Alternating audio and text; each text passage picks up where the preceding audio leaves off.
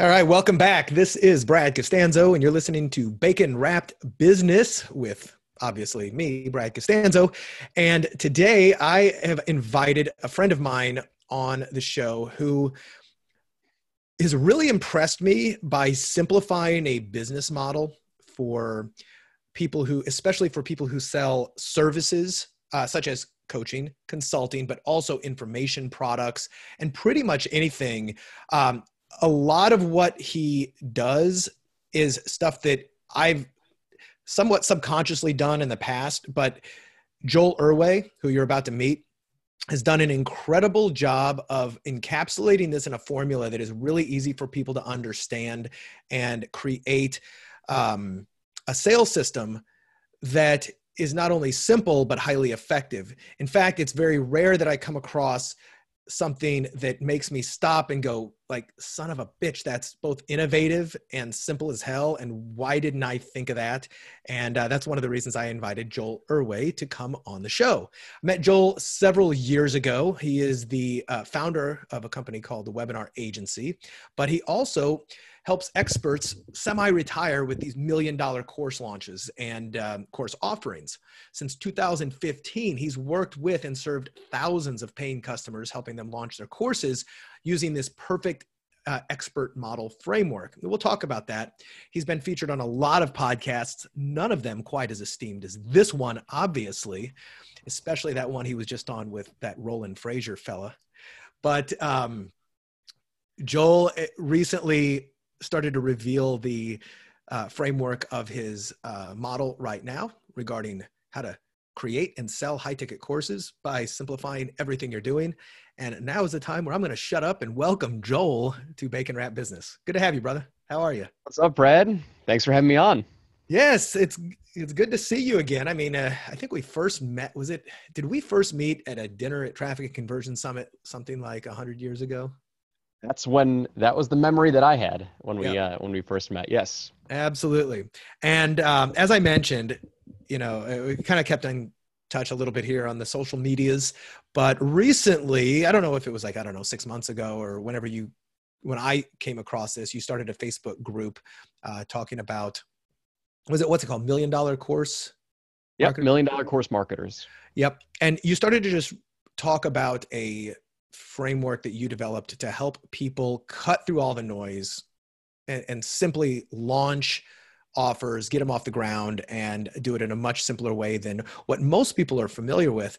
I want to dive exactly into this model here, and then I want to go deep and I want to ask a bunch of questions because I think when people listen to this, hopefully with a pen in their hand, because they're going to want to take a lot of notes, there's going to be some paradigm shifts.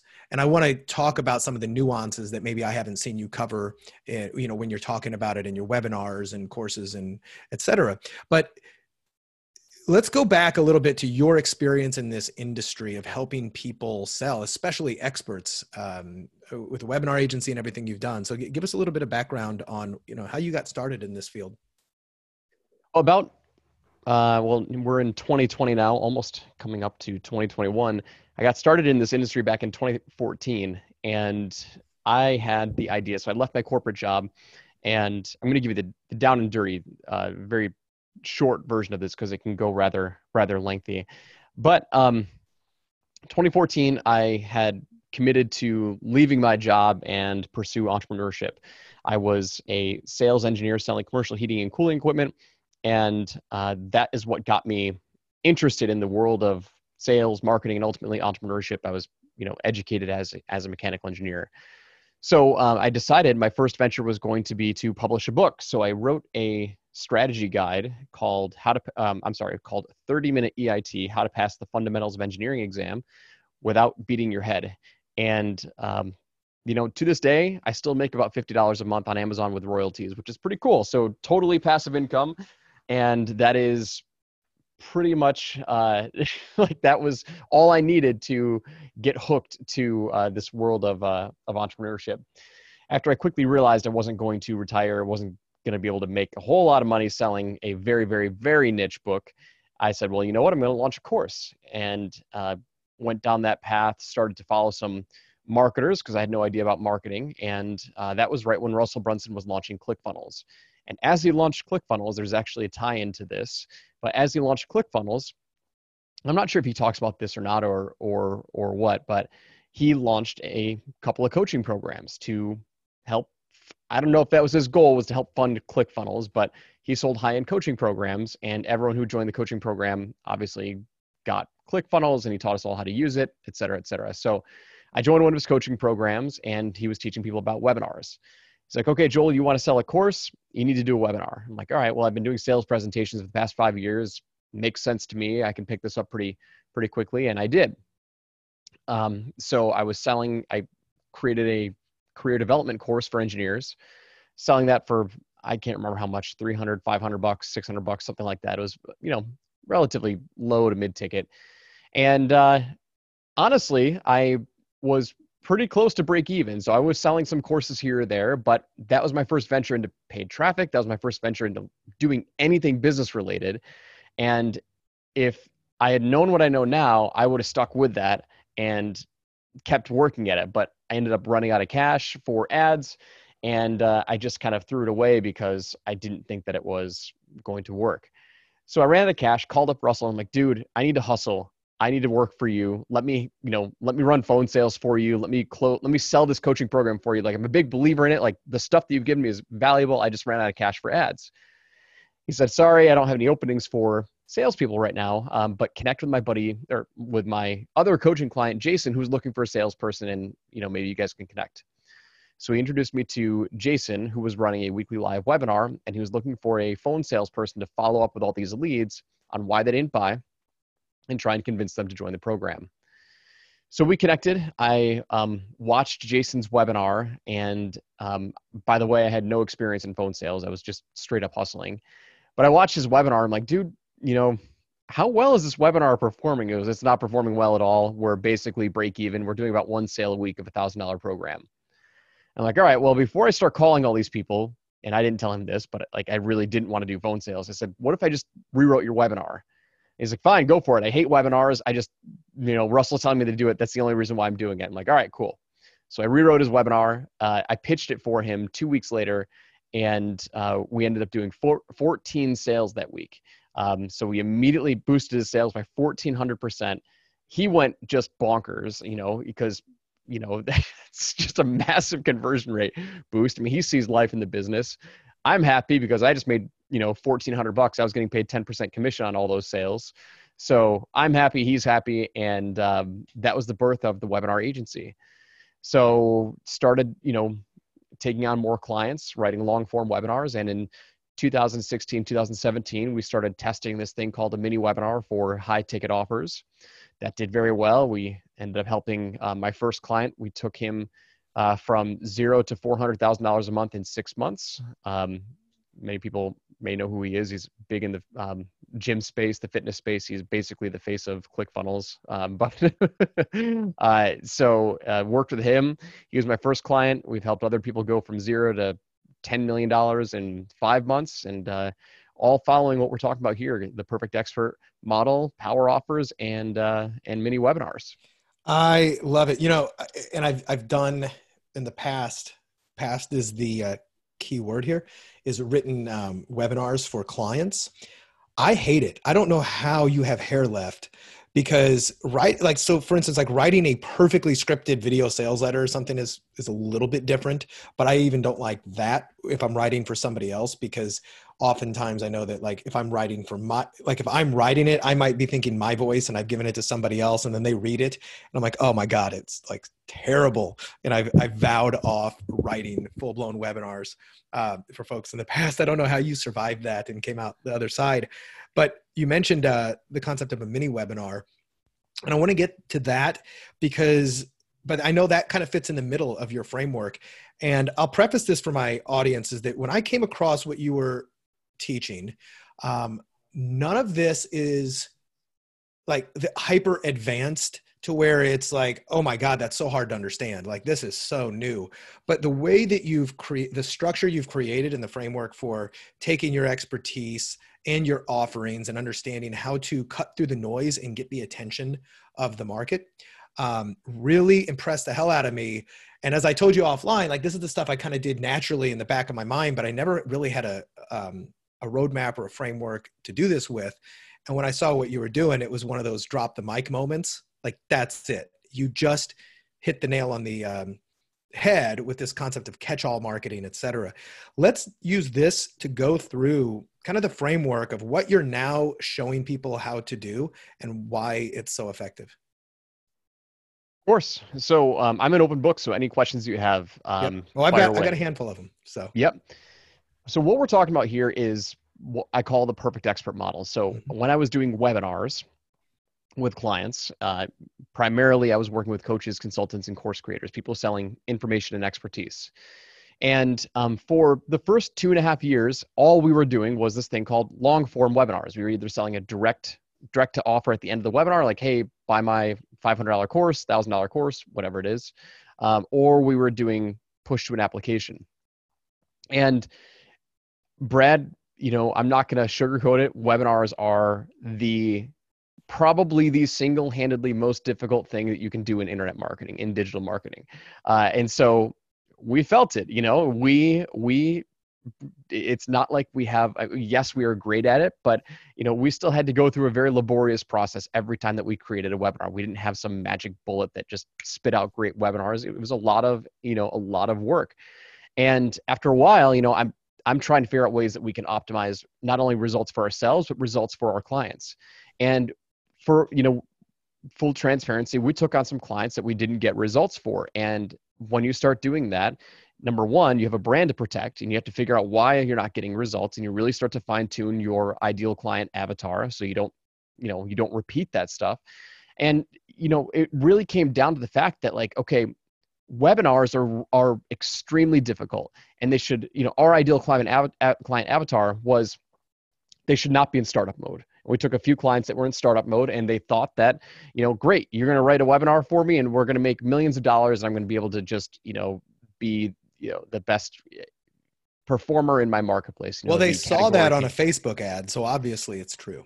Yeah, exactly. And so, so they see that, and, they have false expectations or unrealistic expectations. And so I had to figure out, because I got a lot of these leads now. So once we really figured out who our ideal client avatar was, we were getting tons of leads. Russell wrote about me in Expert Secrets. So he's mentioned me as I'm the webinar guy. So we're getting lots of leads, which is great. But, we still had to make sure that we could get results for these clients. And so we'd get a lot of these leads, and they were unqualified because they'd be coming to me like, Joel, I read about you in Expert Secrets. Here, you're the webinar guy. I want to launch a course, and let's do it. Mm-hmm. And they're just not qualified because they don't have any revenue coming in the door. Launching a webinar, especially to cold paid traffic, is a big risk.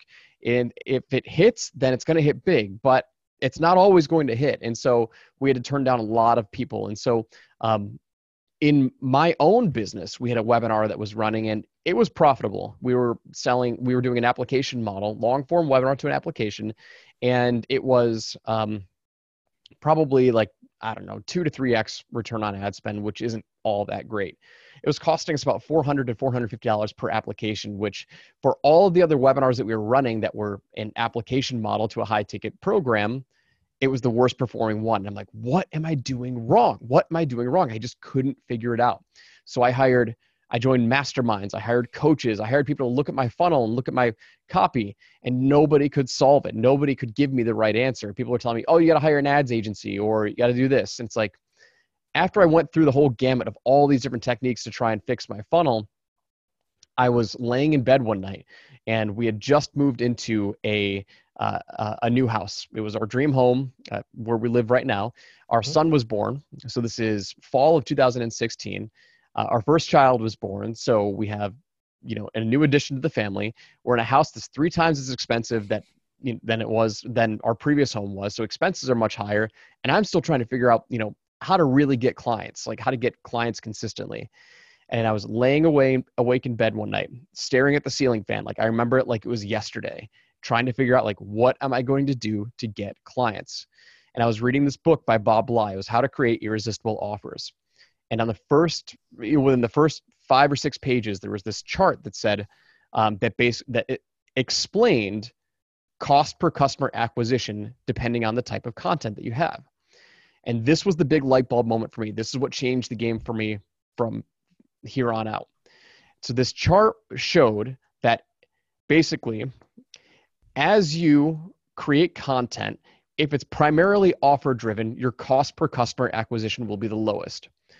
The lower amount of content that you put in that piece, the lower amount of offer percentage that you put in that piece of content, the higher your cost per acquisition. So essentially what he was saying was, if you want more clients, make more offers, do less marketing. Mm-hmm. And I'm like, this is so simple that it has to be true. It's one of those things like I couldn't not believe it because I couldn't poke any holes into it. So let me put a pin right there just for explanation, kind of for my audiences, the nuance on this. So let's talk briefly about what is offer-based content and what do you mean by the more offer-driven. I think you said something about the more offer-driven content you do, the less marketing-driven content. So what's the difference there for folks who are kind of like not familiar? Yes, thank you for stopping me because it sounded like that came out unclear, and it did. So what that essentially was saying was, you have a piece of content that you put out, and there are two types of content that Bob describes, and he goes, you have your offer, and then you have brand-driven content. And so brand-driven content is basically anything that does not promote a call to action, right? Anything that does not promote, hey, do this next. Yeah. Right. Education-based marketing. Yep. Education-based marketing. Exactly. Right. Which is good. It's good to have, but yes, like you just mentioned, in the preface to all of this, like where I'm going with all this is that I want it to be known, I am not trying to rewrite the rule book of marketing. Like I'm not trying to disprove marketing. I'm just trying to put it in the right order, particularly for bootstrapped startups and people who really care about finances and their money, because this is what I found to be the most effective way to generate revenue with the least amount of risk. So offer-driven, the two types of content he's talking about is offer-driven content and brand-driven content. So if you have a piece of content that is, say, 95% offer-driven and 5% brand-driven, meaning it's primarily an offer, your cost per acquisition will be the lowest because there's no way to read between the lines. Like, hey, I've got an offer for you. Do you want it or not? Mm-hmm. And he said, as you start to increase the amount of brand content that you have in a piece of content and decrease the amount of offer, your cost per acquisition is going to go up, right? Because it's more education and less offer driven. And so I looked at that, and in simplistic terms, that's when I said, like, okay, what he's saying is if you want to make sales, make more offers, do less marketing. And I was reflecting back on my funnel because that was the only thing that was top of my mind, like, was why was my funnel not working? And the reason why it wasn't working was because I had tons of education, even though it was a webinar funnel, and webinar funnels do work, but I had tons of education in my funnel and my offer was at the very end. And so what that was really telling me was that, number one, I was over-educating my market because we had plenty of other webinar funnels that were converting at a much lower cost per acquisition. But what that told me was I had a huge market already that wanted this topic and wasn't willing to sit through a presentation because they probably already knew it. My topic was, hey, let me show you why webinars are so awesome. Sit through my webinar to learn about why webinars are great. And at the end, I'm going to make you an offer to hop on a call with us to help you with your webinar. So what that was telling me was that I already had a huge market that was pre-educated on webinars. They wanted a webinar, but they just didn't, they didn't have the time to go do it themselves. So after I read that book, that's when I ran downstairs and I just typed up what I now call a power offer ad. I launched it, and that very next day I landed a 25K client, and I had another one on my waiting list. So two 25K clients, like, immediately. And I haven't looked back since. So you're going to give an example of that Yes. power offer, right? Cool. So this is, and the power offer is really kind of the first step of this entire thing, right? Is know what you're offering and then make it powerful. Yep. So if we look at, we talked about education-based marketing, right? First, and that's like the perfect example is the webinar. Educate, and then at the end, make an offer. And there's a time and place for that, right? But when we do offer-driven based sales, because it's not marketing when you're leading with an offer, and there's a difference there. So when you do offer-based sales, you're validating your offer because you're putting it front and center. It's the first thing that somebody sees, right? I'm not necessarily talking about your price. I'm more referring to your promise inside of your offer, right? So when you see offer, I'm referring to high ticket offers and high end offers where there's a time and place for when you reveal it, and you likely don't want to reveal it if it's a cold traffic ad on your on the first thing that they see. So I'm really referring to the promise. You want to validate your promise. That's your offer. So the power offer that I came up with was when I ran downstairs and I typed it up, I said, hey, listen, attention coaches, experts, and consultants, if I offered to create a high converting webinar for you in the next 7 days without you needing to worry about what to say or how to say it, would you take me up on that offer? I might be butchering it a little bit, the details, but that's essentially it. It's if I offered you X, Y, and Z, without any sort of hurdle that you have, would you take me up on that offer, right? I'm really gauging the responsiveness for it. I want them to say yes or no right away. And you're not telling them the price. That's also important right there. Correct. I'm not telling them the price on this, on the power offer ad. Correct. Yep. Okay. So I'm validating my promise, because what so many people, and this is where a lot of people get tripped up, and this is where it becomes really difficult to get high converting to get webinars to convert, unless you have a lot of experience creating offers. But to get webinars to convert, like on the first or second go around, it's really difficult because you really have to know what they want, and that offer has to convert. So you can have all the great content in the world on the front end, but if you put an offer in front of them that they don't want or doesn't resonate, it's not going to convert. And so I said, you know what? I'm going to flip it on its head, because I knew from creating all these long form webinars that the most important element was the offer. So I'm like, you know what? I'm just going to put it right out in front and see if anyone will respond. And so after I launched that first power offer, my cost per application went from $450 to $30 to $40 literally overnight. Wow. So let's talk about and this was my big epiphany moment. And you mentioned catch-all marketing, right? This is where I was like, son of a bitch, that Erway is smart. I'll let you describe it, but I had this epiphany, which I'll explain after you explain what catch-all marketing is and why this works so well. Yeah. So now if we start to take this whole idea and put it into a model, this is what I call the perfect expert model. So once you get the concept of like, okay, great, I have to make an offer first. Like, okay, Joel, I'm understanding this. Like, it's sales first and then marketing, right? Mm-hmm. So make them an offer first and then give them a little bit of information, the need to know information for them to make a proper yes or no decision.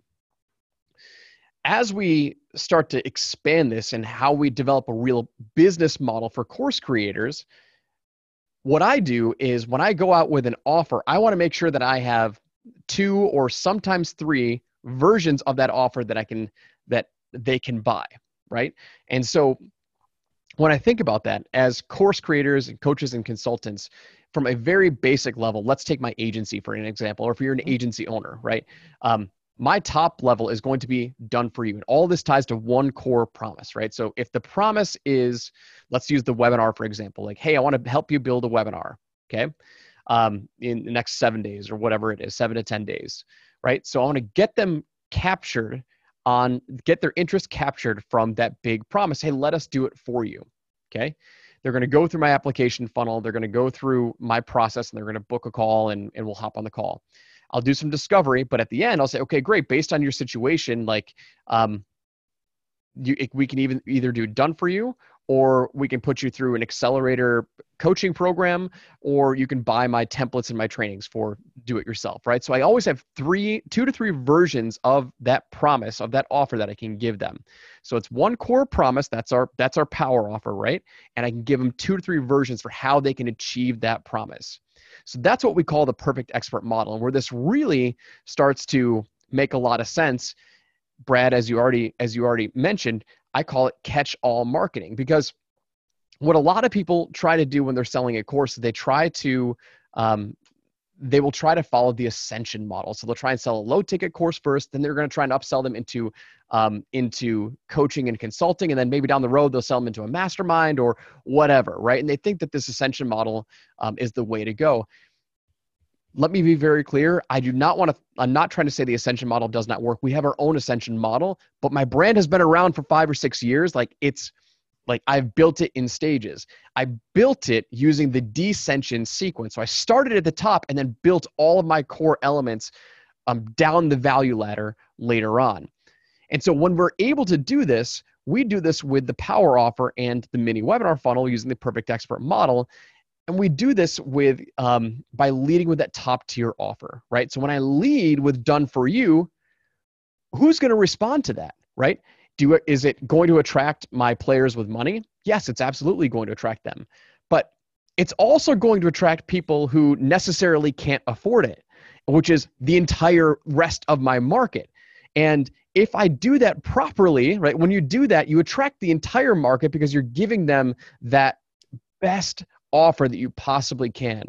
And when you get them on the phone, you're able to identify really what the best level is for them, and you can make the appropriate offer, because not everybody, the vast majority of people are not going to be able to afford your top tier offer. And so it's your job to say, listen, this doesn't really seem like the best fit for you, but we have something that's equally as valuable for your situation. I'd like to present it to you. And then, give them the done with you offer or the do it yourself offer.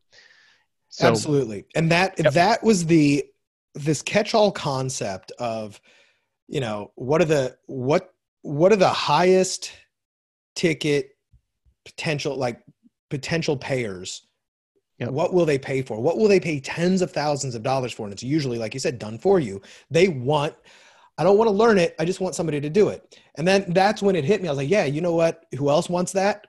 Freaking everybody. Everybody wants the easy button, right? Not everybody can afford it, but everybody wants it. It's almost like if you said, if I offered who wants a Lamborghini? Everybody wants one, millionaires want it, but so do broke asses. Like, everybody wants that. And it's like, all right, well, cool. So maybe now I've got your attention. And this fits so perfectly into the most classic marketing formula, AIDA: get attention, generate interest, build desire, and then go for action. If you don't get their attention, you don't even have a chance to do the other things. And, in marketing, especially in copywriting and webinars and VSLs, we hear about pattern interrupts and, this is a goldfish, like John Benson's favorite, VSL in the day. Pattern interrupts are great. Doing something outrageous or saying something is a great way to get somebody's attention. But you know what else is a great way? Is just like, hey, I've got this. You're hungry for a piece of steak? I've got steak. Who wants steak? Like, maybe they get filet mignon or maybe they get hamburger. It just depends. It's cow meat. But, that kind of thing where I realized, you got to get everybody's attention. And now once you've got that, you kind of get to filter them out based upon where they're at, what they can afford, what they really need.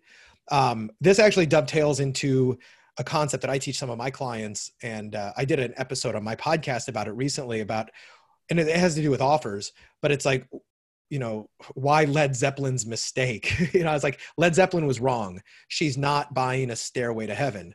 She's buying heaven.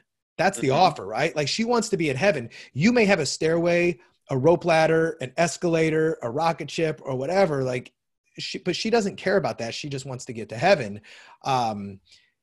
And that's like, advertising your stairway as opposed to advertising, the heaven.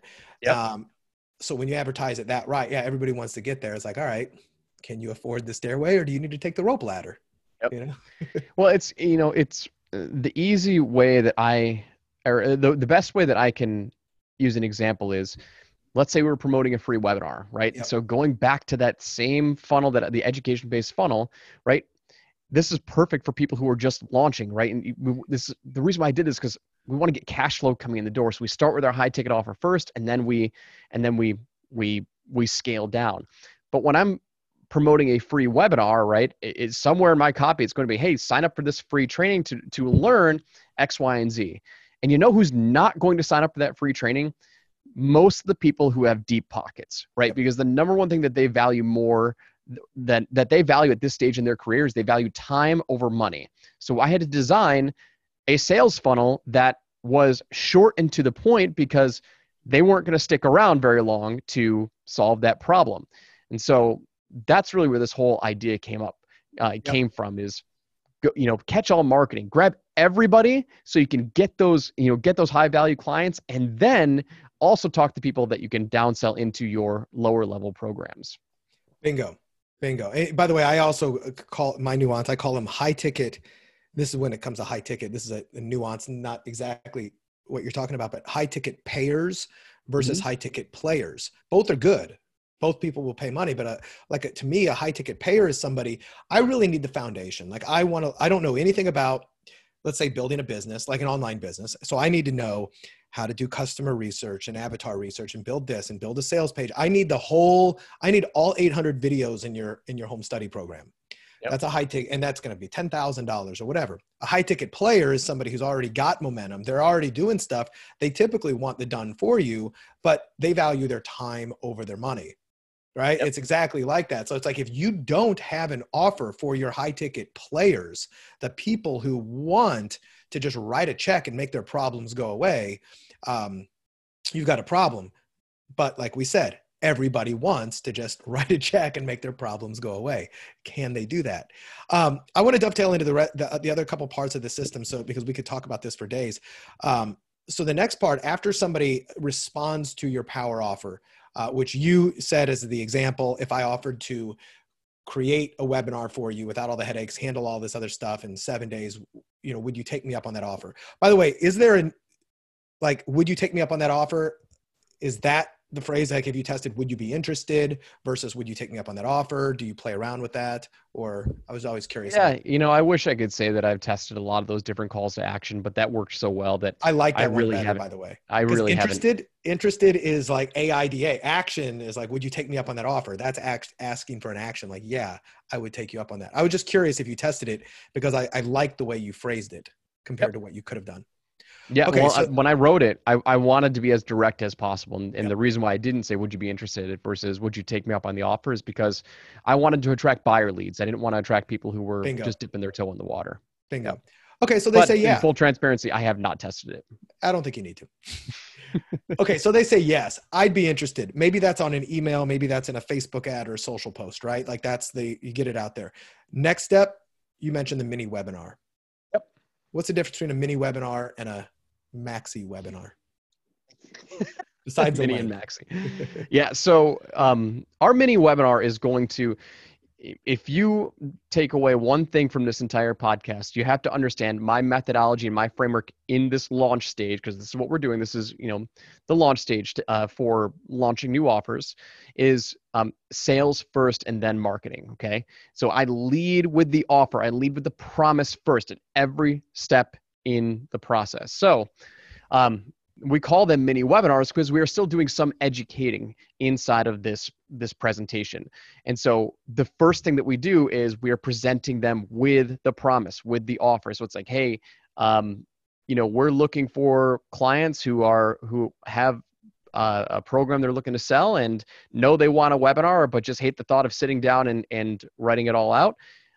If that's you, pay attention. Right. So in the first 15 seconds, we're repeating that promise, because we want them in the back of their mind, not even the back of their mind, in the forefront of their mind, like, okay, I want to be in consideration stage for whether or not I want to do this. Okay. And so we make that promise up front. We make that promise in the middle of the presentation, and we repeat that promise at the end. Right. So we do it 2 to 3 times throughout the presentation. So we go through the presentation, and we are still going to give them some education in the middle, right? So I go sales and then marketing. So make the offer first and then give them a little bit of marketing to educate them on what the opportunity really is. What makes you different? What is your process? What is your methodology?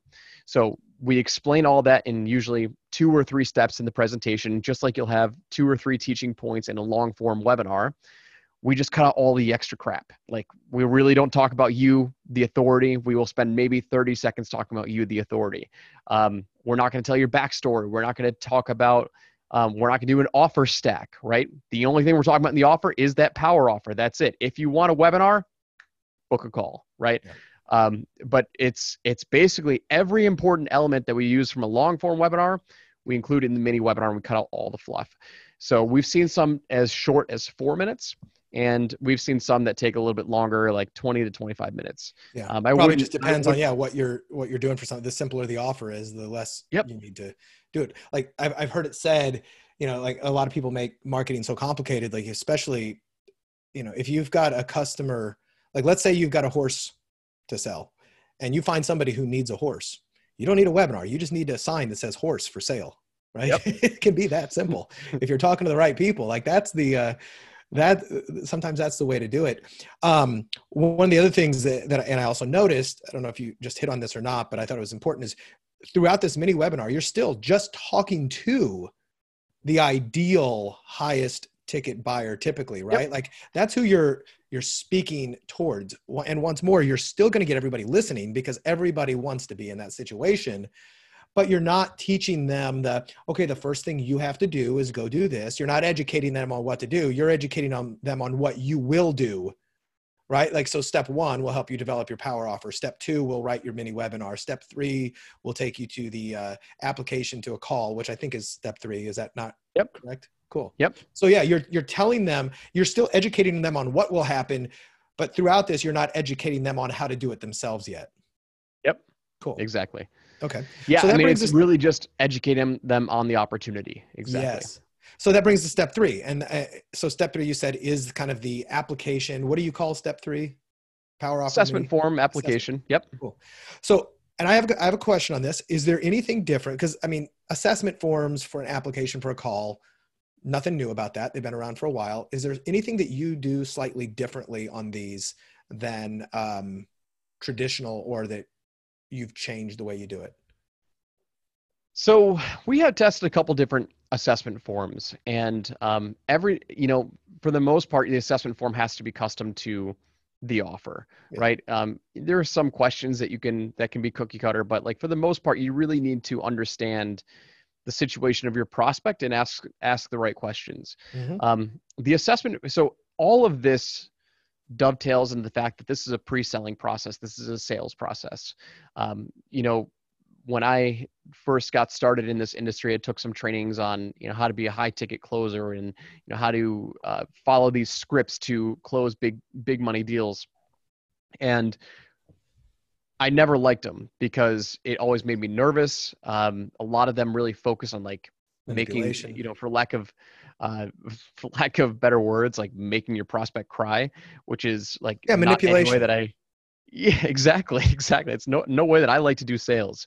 Mm-hmm. And so, as I developed this, I said, you know what, like, I'm just going to be real with people. I'm not the best salesperson, but I close enough to where it's a very profitable rate if I'm doing the sales. So I don't run my own sales anymore, but when I did, it was a very simple process. And it all started with the assessment form. And so, I ask them very standard, very basic questions so I understand what their background is and what their situation is. But then I make sure that they're in a position right now to make a yes or no decision. Yeah. And I'll just let them know, like, listen, clearly we are looking for clients. Like we're in a spot that we're looking for business. If you're not in a position to make a yes or no decision right now, like that's totally cool. Like enjoy, like hang out on my list, like, stick around for a while, but like that makes no sense for us to get on a call. Mm-hmm. And what I will do is after they submit an assessment form, I will usually ask them a few questions in a follow-up communication, whether this is via email, whether this is via text message. It's really going to depend on the audience, on what they prefer. But I'll ask them like, hey, number 1, did you watch the video? Did you watch the presentation? Like making sure that they actually watched it so they understand my methodology, so they understand my branded language, so I don't have to repeat myself. Mm-hmm. Because if they're coming onto the call and they don't understand my methodology, they're unqualified and they're very likely not going to make a yes or no. They're not going to make a yes decision because they still have to consume it. They have to conceptualize it and believe in it first. Yeah. And that happens. You would think that most people would not apply until they watched it. But, having worked with clients and done this on my own as well, like I'm really blown away. Like, did you even watch? Did you even know what you're signing up for? And yeah, that happens. Yep. Okay. So I'll ask them, did you watch the presentation? And they'll say yes. And they're like, okay, great. And then I'll challenge them in a polite way, but I'll say, so what about the presentation makes you feel this is a good fit for your situation? Mm-hmm. Right? So I ask them that question because I want them, it's a bait question. I want them to start feeding me back my branded language. Because I know after they watch my own mini webinar that I have running right now, when they answer that question, they're going to say, Joel, I love the perfect expert model. I love the Tesla method. I love the, I love the idea of a power offer or a mini webinar. Like there's 3 or 4 core buzzwords that are branded to me that if they say that, then I know they've watched it and they believe in the methodology, right? So once they answer that, then I'll say, okay, great. So, I will also let them know that I looked at their application. I said, based on your application, like I think that there's a great possibility that we could have success with your project, or that we could do some damage together. And then I basically say, I want to be upfront and honest with you, because I don't want to waste your time, and I frame all in the mind and in the benefit of the customer. I say, I don't want to waste your time. But our services or our programs start at X and range all the way up to Y, right? Does your budget allow for this type of an investment to solve your problem? And if they say, no, not at this time, then okay, great. Then we'll part ways, right? Then I'll give them some free content, say, go, keep following me, but it doesn't make sense to hop on a call. But if they say yes, then I'm like, okay, sweet. And then I'll say, we'll hop on a call and we'll talk soon, right? Yep. Really, a 3-question pre-qualification makes all the world of difference. So by the time they get on that call, it's really just a Q&A call. And say, if you think it's a great fit, then great, let's rock and roll. But, I don't want to surprise you with a price tag. I don't want to surprise you with something that you don't think that you're expecting. But, man, I'm all about pre-selling. And if I can pre-sell, then I really don't need to do any selling on the phone. My whole job is to make sales for my team as easy as possible. And so our sales team right now does the same process. They do a pre-selling qualification, and we're closing at like 60 or 70% on a $25K offer. That's beautiful. Okay. So I'm going to recap. You tell me if I missed anything. I'm going to recap for my own edification and that of my audience. It's really a 3-part framework, or maybe 4-part, which is know what your offer is. And in essence, the offer is really what they get, regardless of, it's not how they get it. It's not how you do it. It's what they get after working with you. And it should be as appealing as possible to everybody. That's your power offer. If I offer to do this for you or show you, et cetera, the highest end, would you take me up on that offer?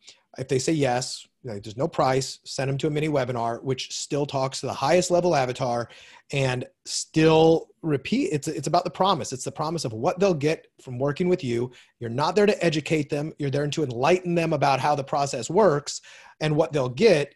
But you're not here to,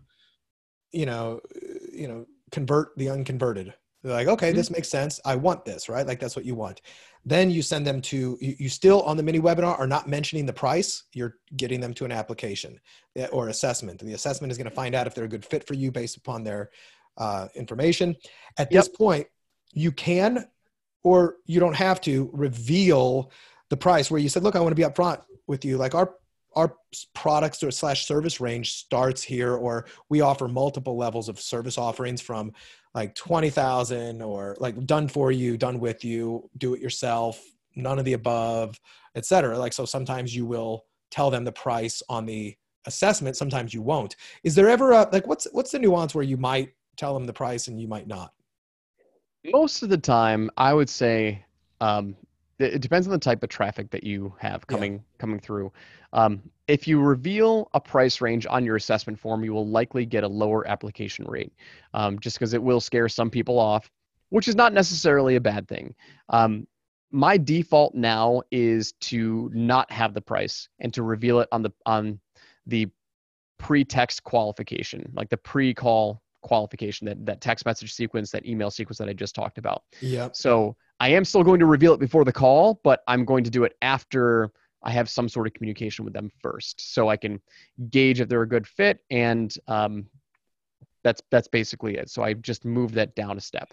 Yeah. Okay. Yeah. So you said, and that was the thing I think I just missed over, where it's like, okay, they went through that, and then you're going to text them or message them or, however, and then you're going to just allude to it. Hey, I don't want to waste your time. To like, are we in the ballpark? Like, or is this like a hells to the no? Right. Yep. Cool. By the way, I got a tool for you if you have not tried using this yet. Have you ever heard of Video Ask?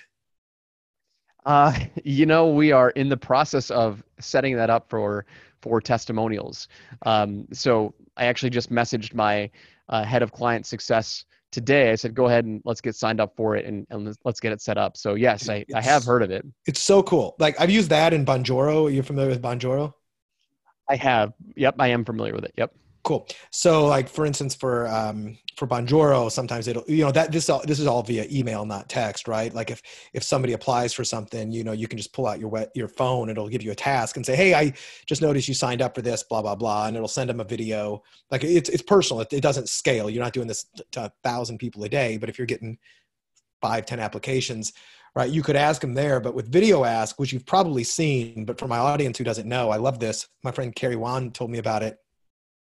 So you can do a personalized one, and then they have those buttons. Have you seen those buttons? Like you can have it ask a question like, hey, Joel, just saw you signed up for this. I think it's really cool. Hey, just so we're on the same page, like, is this in your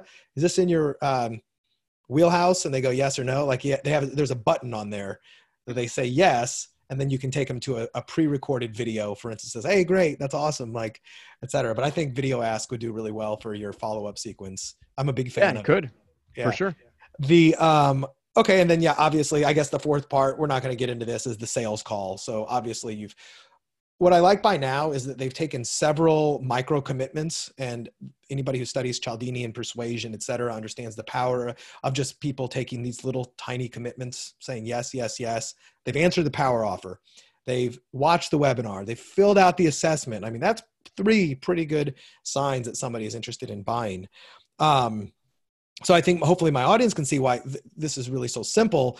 One of the things you and I talked about offline, we didn't really talk about here is, and I like this, like if you don't have a course yet, but you understand the value of pre-selling it and finding people who are interested, you could do one that says, look, if I offered to, let's just say, if I offered to build an online business for you, soup to nuts, did all this other stuff, and basically handed you the reins, would you be interested? Would you take me up on that offer?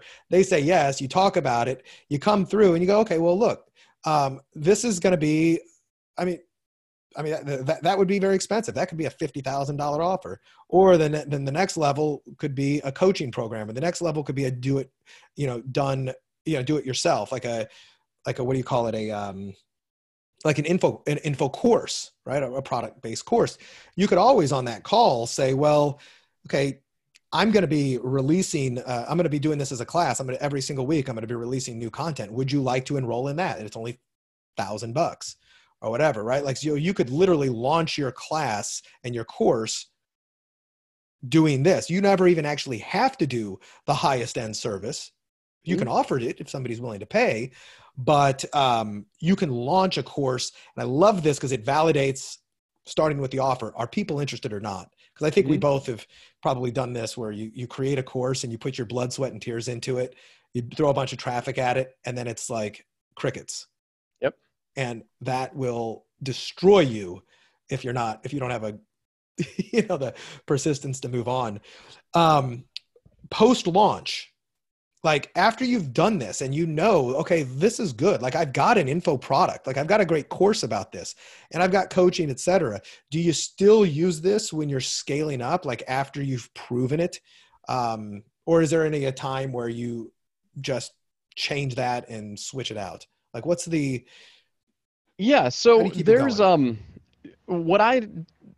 is a great question. And you have to understand, okay, so this is all about validating your offer. Now, we have had clients go to astronomical proportions, like just ridiculous success with the mini webinar itself, with this system, right? I mean, we're talking tens of millions of dollars in their own business just doing the mini webinar. Nice. It may work and it's going to be very market specific. Now, their market was very responsive to that, and they could scale it. They ended up scaling their phone sales team and, et cetera, et cetera. That became their primary funnel. For other markets that may not be, that may not allow for that level of scale, what you're going to want to do is just take that mini webinar funnel. Now that becomes your back end funnel. And so now what you do is you develop your marketing assets, right? So sales first before marketing. So now what you want to do, because the mini webinar is really geared towards the top 10% of your of your market, right? So Chet Holmes has the buyer's pyramid. There's 2 to 3% of the people who are ready to buy right now. Then there's like another 10 to 15% of the people who are like interested or considering. 20% of the people will buy later, et cetera, right? And then it starts to grow. So that's why I keep saying I'm not trying to rewrite the rule books of marketing, but I'm going to go after the top 2 to 3% because that's still probably enough to feed my family, and usually more so if I design a great offer. But as I'm starting to scale, right, and build my audience and build my brand, right, now I start to put marketing elements in piece, right? Other marketing elements in place. So maybe I develop a long form webinar. Maybe I develop a lead magnet. Maybe I develop like all of your standard marketing stuff. Maybe I'll develop a Facebook group. Maybe I'll do some podcasting, right? Now this is where I want to start to build some list building activities and or low ticket offers. But I want to make sure that my back end high ticket offer converts. I want to make sure that people who I get into my world, when they are ready to see my high ticket offer, I want to make sure that that's going to convert. And that's why I drive cold traffic that's why I test the power offer to the high end offer first, because I want to make sure that that's actually that's actually something that people want to buy. Yeah. So well, I love that because it keeps you from developing all of the education-based marketing that you think people want. Because it's a lot easier to come up with the thing that they want, right? Like, what do they want? They want X. What do they want to learn? What do they need to learn, et cetera? That takes a whole lot more trial and error, et cetera. So I love the fact that, like you said, you get the highest people off the top. That funds the development of the rest of your business, much like the Tesla model, right? Yeah, exactly. And where people make the mistake is they start with list building activities, and this is very real. You could create the wrong lead magnet, or a lead magnet that attracts the wrong type of person into your business, and you could be driving tons of traffic to it and getting low cost per leads, but they're never going to buy anything from you. It happens. It happens a lot. I have had lots of people come to me with 30,000 person lists, and they're making less than $1,000 a month from it because they are just not, their audience is just not conditioned to buy, or they don't have the right offer. Usually it's the former of what I just talked about. If you condition your audience not to buy from you, they're not going to buy from you no matter what you do. And so you have to have this delicate balance of balancing education along with offers. Yeah. And when you start with an offer, your audience knows you've got something to sell them. Yeah, whether or not they want it or not, that's fine. But people will come back later, when it's time for them. Right. So with a business related offer, like, talk about webinars, right? Like if you already have a done for you service able, or you could do one fairly simple, like I'll build this for you, I'll do this for you, et cetera. Even if that's kind of a decoy, let you price it so much that it's like, well, I don't really want to do this, so I'm going to price it high.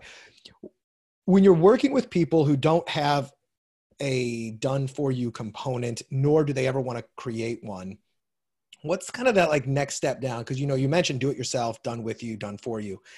Like, let's say, there's people in health, like I'll show you how to get fit, right? There's people who are relationships. I'll show you how to have a better relationship with your spouse, or how to meet women, or, whatever, or improve this.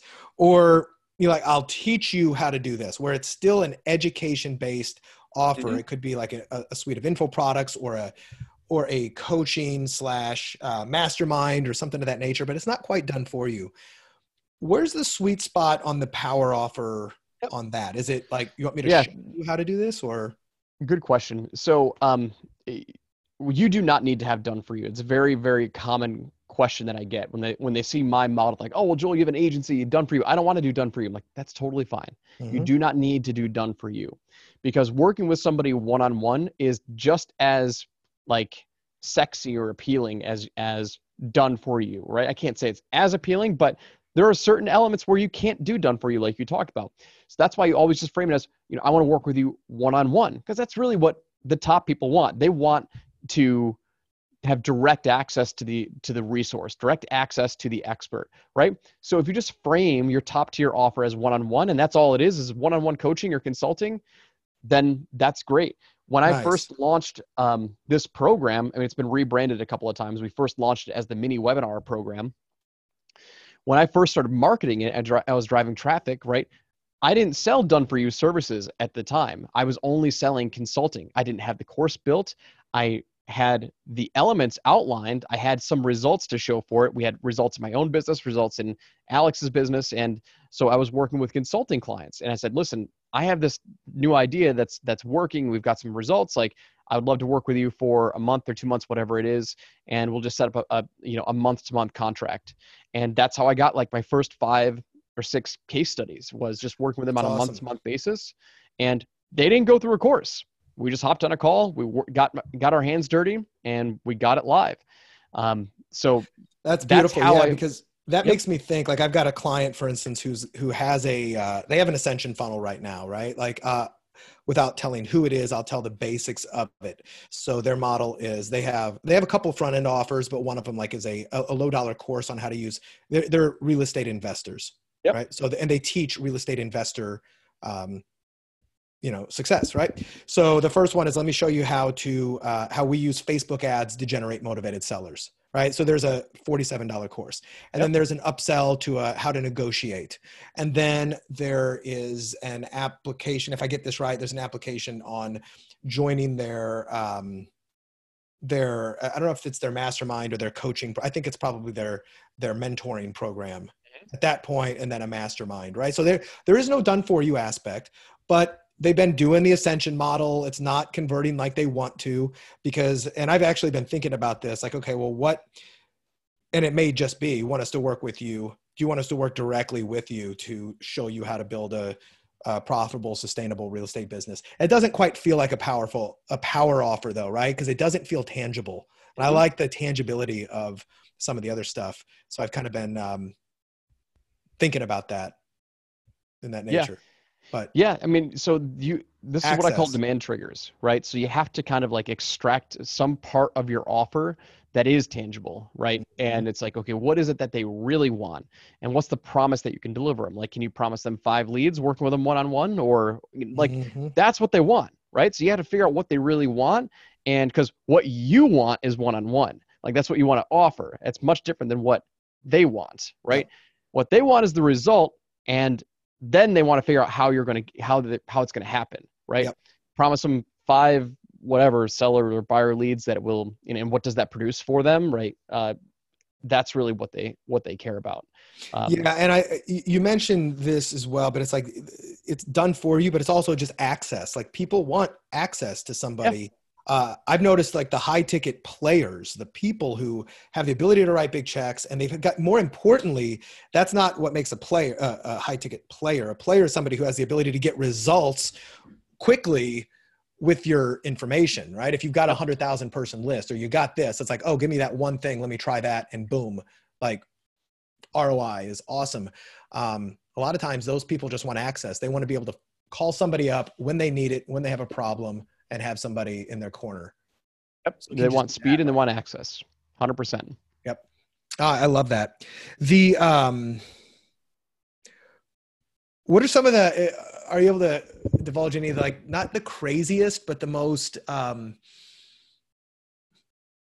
esoteric, or things like, wow, this worked in this field? Like, holy crap, if this worked in this field, this would work in yours. Is there any off the top of your head?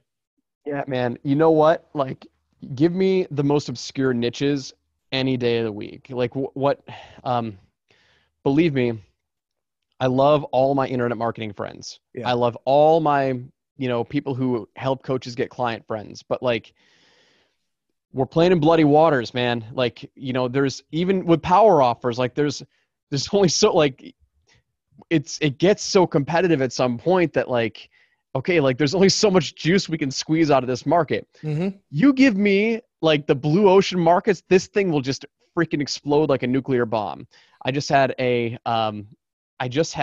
client on my podcast a few weeks ago, Carwana Dyson. She's awesome. Carwana D is how she likes to be called. And she helps clients get government contracts, like 6-figure Hmm. government contracts. She's acquiring customers for her high-ticket program for like $100. Acquiring Wow. customers. Her application cost is like $5 per application. Ooh. We had another guy in the business niche, business startup niche. He helped people start a 6 or 7 figure cabinet painting company, right? The very first lead that came through his pipeline, he sold for $10,000. He had no testimonials aside from his own results. And That's but great. it's just a non-competitive market. It's like, so give me the non-competitive markets any day of the week. And it's like, man, you can't screw this up. Like, as long as I you get love a it. good offer. But it's like when we get, we have some clients in our agency that are in, the coaching space. And so like, I'm not knocking them, but it's just difficult, right? I mean, it gets more, you have to really start to get an experienced marketer who can extract the unique mechanism and, really figure out what your unique selling proposition is, what makes you different than everybody else. But, there's a lot of people playing in the coaches training coaches and get clients niche. And so the niches that are not popular, like, give that to me any day of the week. And like, we can throw up the most basic power offer and you'll get results. That's beautiful. Well, Joel, I know you got to go here in just a couple minutes, but hopefully some of the folks have been listening to this and said, all right, I want even more in-depth training and access, and maybe even, because I know you guys do some done for you and you've got some amazing training. Your webinars alone are like super valuable. If people want to find out more about power offers and courses like this, where do they go? What's the best places to reach you? So you can go to my personal brand site, which is joelerway.com. That will kind of like that'll hub them to anywhere they want to go. Cool. Or you can go to highticketcourses.com, and that'll be like the core central focus of all things high ticket courses and mini webinars and power offers. If they want to check out my podcast, they can check out my podcast at Sold with Webinars. And I also have another podcast called Experts Unleashed. So if you're listening right now, you probably love podcasts. So you can check out all my free content there. We have almost 200 episodes published combined with those two podcasts. So beautiful. Well, I'll make sure I include all of those in the show notes. Guys, go check that out. Joel, thank you so much for stopping by and being a guest on Bacon Wrap Business. I really did appreciate it. And I really think you've done an amazing job at just really simplifying one of the hardest things to do, which is sell expertise into something that not rocket science. It just takes a little bit of thought, care, and effort. And thanks for sharing some of the nuances of the strategy with me today. Dude, thanks for having me. It was a blast. My pleasure. I'll talk to you guys on the next episode. Talk to you soon.